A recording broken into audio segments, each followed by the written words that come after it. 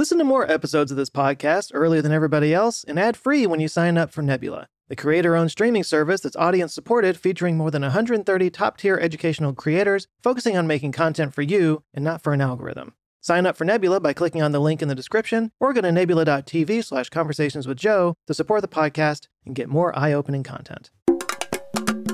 Picture, if you will, a protest or a demonstration. You probably don't have to imagine very hard. We've seen a few of those lately, but let's just say it's fairly peaceful for the most part, and then things start to get out of hand. People start smashing up cars, setting fires, like you do. The police chief grabs a megaphone to try to get control of the situation. All right, break it up. This is your final warning. We will resort to extreme measures. But the protesters don't go anywhere, so the chief has no choice but to take action. Okay, activate the squelch cannon. The protesters put on their gas masks and prepare for the worst, but the police put on ear protection. Bring it on, cops! We're not going anywhere! We're here for the long haul! Make us leave! We are not leaving until we get justice for...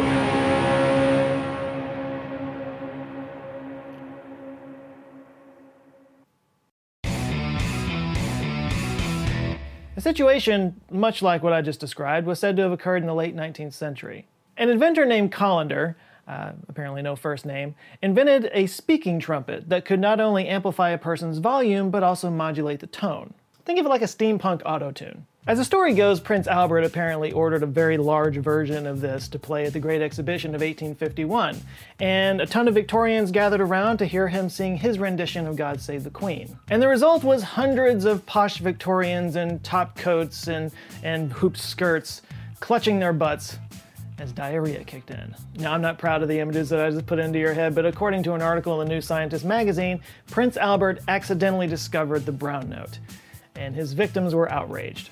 And Queen Victoria was so embarrassed by the fiasco that she ordered that the newspapers not print any stories about it, which is why you won't find any reports of it out there. That, and because it's not true. The story is a total fabrication. The writer for New Scientist actually just wrote it as a piece of satire in 1974. The thing about satire, though, is that a lot of people don't get it. So that story was repeated over and over again, and the myth of the brown note was created. And it's been around pop culture in some version ever since. But it's definitely got staying power. You know, everybody seems to know somebody who knows somebody that was actually affected by something like this. And maybe that's because it's not that implausible. Because there are sounds in science that seem to have some sort of an effect on the human body. In fact, there's a whole family of sounds known to science known as the white, pink, and red noise. Now, you've certainly heard white noise in the hiss of an untuned radio.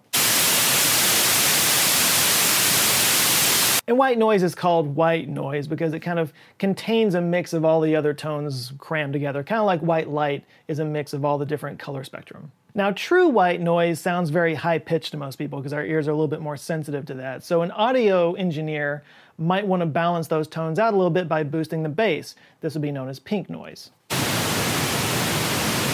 And red noise is an even deeper version. Kind of makes me feel like a day at the beach. Now, red noise is sometimes known as brown noise, which has absolutely nothing to do with the brown note. It's actually referencing Brownian motion, which has to do with the way particles react in fluid. But in the interest of not confusing the hell out of you, let's stick with red noise for this video. So this family of colored noises have an effect on people in more of a psychological sense. They can induce relaxation or maybe focus. The brown note, however, that's something totally different. In fact, you shouldn't be able to hear it at all. If the brown note exists, it would exist in the infrasound range, which is too low for humans to hear. Now, the body can feel infrasound frequencies if the volume's loud enough. Crank it up to 11 and the effect becomes dramatic. Intestines clench, bowels release, and cleaning bills go through the roof. Now, if you've ever felt the kick of a good subwoofer, this probably sounds at least possible. Infrasound has been rumored to be used for all kinds of different things, including driving CIA agents nuts. Certain celebrities have spread rumors about the use of infrasound over the years, including David Bowie. During a phase in his career after he fell to earth and before he stole that baby, David Bowie did a series of interviews where he talked about how the French had something that they called a black noise device that they used as what he called a control bomb. It's thought that the author William S. Burroughs put that idea in his head, and that's based off of this exchange in a Rolling Stone interview. Burroughs: "They have riot control noise based on these sound waves now, but you could have music with infrasound, you wouldn't necessarily have to kill the audience." Bowie: "Just maim them." Gotta love that English wit. Now, whether or not Ziggy Stardust was serious about this or not, this has been the subject of conspiracy theories ever since the 1960s. It also shows up in pop culture like South Park, Archer, and Orange is the New Black. The comic book Transmetropolitan features a main character with a bowel disruptor as his primary weapon. One of the best references has to be the musician Ben Folds, who back in 1996, he actually hired an improv troupe to play a prank on his audience. He told the crowd that he was about to play the brown note and, well, without getting into too many details, let's just say that there were diapers and chocolate syrup involved.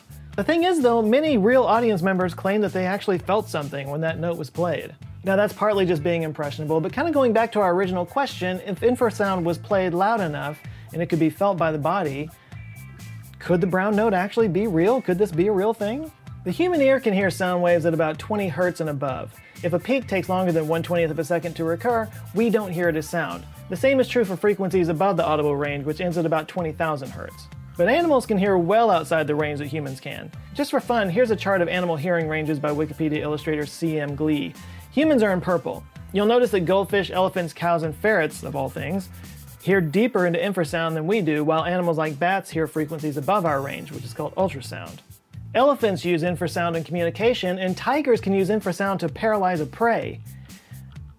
At least that's according to a report that I read that claimed that Sasquatch did the same thing. Report may be the wrong word there. The point is, there are practical applications for infrasound in nature. It's even saved some animals' lives. In the 2004 tsunami that killed nearly 230,000 people on the island of Sri Lanka, several animals were seen running for higher ground before it hit. Some left hours beforehand. It's thought that they may have heard the infrasound from the seaquake that triggered it. Similarly, humans might not be able to hear infrasound, but we can sense it in different ways. In fact, some people think that infrasound might be an explanation for ghost phenomena. I've mentioned before I was in a ghost hunting group back in my day, and we didn't use infrasound or measure for infrasound back then, but I kind of wish we had, because we were always looking for various things in the locations that might be causing people to experience these things. But yeah, there was an article that was published in the Society of Psychical Research in 1998 where the author described a situation where he was working in a lab and he started to experience some ghostly phenomena there. He reported feeling depression, sometimes a cold shiver, and he described this one specific instance where he thought he saw somebody moving out of the corner of his eye, and then he looked and there was nothing there. Tandy discovered by accident that there was a powerful infrasound wave being created by an exhaust fan in the room. He turned off the exhaust fan and the ghostly phenomena seemed to go away. Now, in that same paper, they note that NASA once experimented with vibrations and infrasound. They mentioned that 18 hertz was apparently the resonant frequency of the eye, which could explain the visual anomaly. Other results indicate that infrasound could be used to make a person hyperventilate. In other words, infrasound may be able to scare a person into thinking that they're seeing ghosts. It can make eyeballs jiggle and lungs quiver, and over long periods of time, it could even cause emotional distress. Maybe. The Mythbusters actually covered this in 2012. They took people out to a scary, abandoned camp and put them in different cabins and played 19 hertz infrasound into some of them. Jamie described it as unnerving, but only 2 out of the 10 participants claimed that the cabin with the infrasound in it was the most disturbing. The Mythbusters tested the brown note as well, and Adam wore a diaper for it, which is reason enough to watch it. Now, he did not have any bowel release, but he did claim to feel intense pressure on his lungs. So, at this part of the video is where I would normally look into the hard science and pull up a bunch of white papers and usually throw cold water on the whole thing. But I gotta say, finding hard information about the brown note is particularly harder than I thought it would be. Actual tests on infrasound have been kind of spotty. There was a Russian-French researcher named Vladimir Gavreau who tested this back in the 1960s. His story was kind of like Vic Tandy's. He was working at a lab and accidentally experienced infrasound through an exhaust fan. And this gave him the idea to make an infrasound weapon. Not the first place my mind would go, but whatever. Eventually his team built 2 prototypes, one of which was kind of like a piston connected to a long tube with a speaker at one end. Gavreau claimed that this could make somebody feel distracted or seasick, and at high enough levels it could cause deafness or blindness. He even claimed it was capable of killing by stopping the heart. By the way, it was one of his patents that William S. Burroughs and David Bowie were referring to in those interviews. It never actually existed. But sonic weapons are a thing. According to the ACLU, there are 3 different types of sonic weapons that the US military has tested since the 1990s, 2 of which have been used by police and private agencies, mostly for crowd control. The 2 types in regular use are LRADs, or long-range acoustic devices, and the mosquito. LRADs, also known as sound cannons, direct hypersonic waves at very, very focused beams at very, very loud volumes, up to 160 decibels. They are considered non-lethal weapons, but that doesn't mean they aren't harmful. They can cause permanent hearing damage after a few seconds. The mosquito is different. It plays tones so high-pitched that only people under 30 can hear them, which is the perfect thing to get those kids off your lawn. And the third type of acoustic weapon, the one that the ACLU says is still under development, uses infrasound. Infrasound weapons, quote, would deliver very low frequency sounds that could be inaudible, but could cause pain and disorientation, unquote.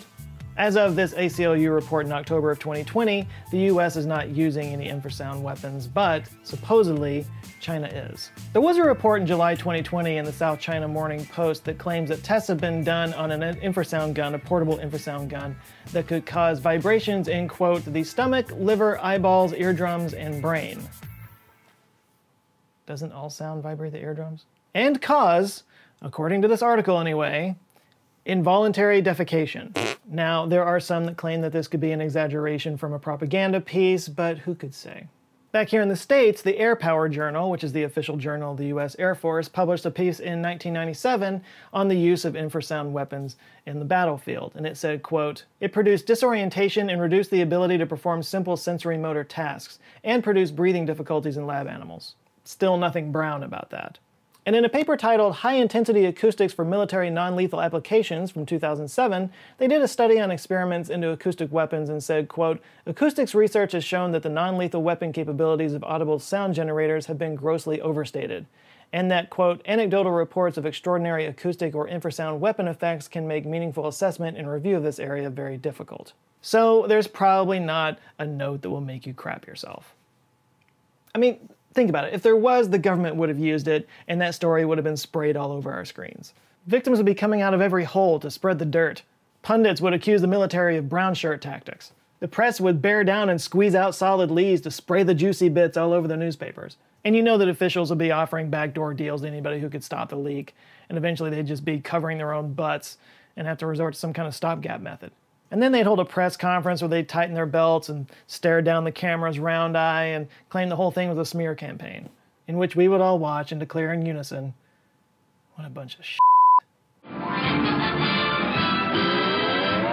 So yeah, look, you probably don't have to worry about somebody hitting you with the wrong kind of sonic boom. But if somebody ever did hit you with a bowel evacuating noise, you might as well do it in nice underwear. So let's talk about Mack Weldon. I've told you about Mack Weldon before. They make insanely comfortable underwear, and they ensure that their underwear is insanely comfortable because they make their own fabrics. They create a few different kinds of fabric, actually. You've got your dry knit, your air knit, your warm knit. They even have one called Silver Series, which is actually treated with silver, so it's antimicrobial, which means they remain odor-free.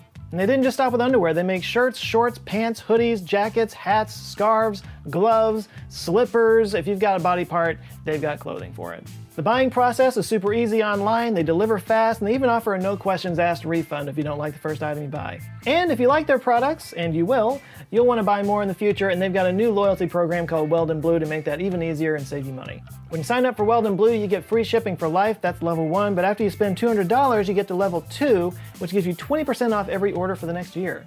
I actually do have Mack Weldon underwear and slippers and a top, a workout top, and pants. I've got a lot of their stuff, and it's not because they support the channel. I actually bought it before they ever supported the channel, but I do appreciate the support, and I recommend them to you guys. Legitimately, they're good stuff. So if you want to give them a try and see for yourself, just go to mackweldon.com/Joe Scott, then enter Joe Scott in the promo code, and you'll get 20% off your order. And again, if you don't like it, you can return it. They will refund your money, so you got nothing to lose. Anyway, links in the description, but one more time, it's mackweldon.com/Joe Scott. Go check it out and keep those tender bits tender. All right, big thanks to Mack Weldon for supporting this video, and a huge shout out to the Answer Files on Patreon that are building a community, helping me grow my team, and just being awesome people. There's some new names we got to shout out real quick. And Murder, we got Charles Antoine Biron, Christopher Hale, Carl Dratch, Thomas Gardner, Prodan, Kevin Janik, Norris Wilkins, Giga Dan, Paul Christensen, Ross Bamford, Baljit Singh Baku, Joan, Mark Finucane, Little Bear, and Sebastian Jakowski.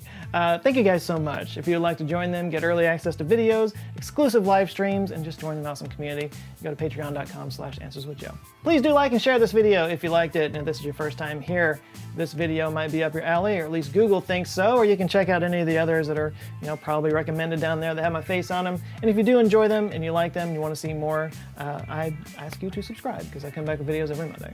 All right, that's it for now. You guys go out there, keep your underwear clean, stay safe, and I'll see you next Monday.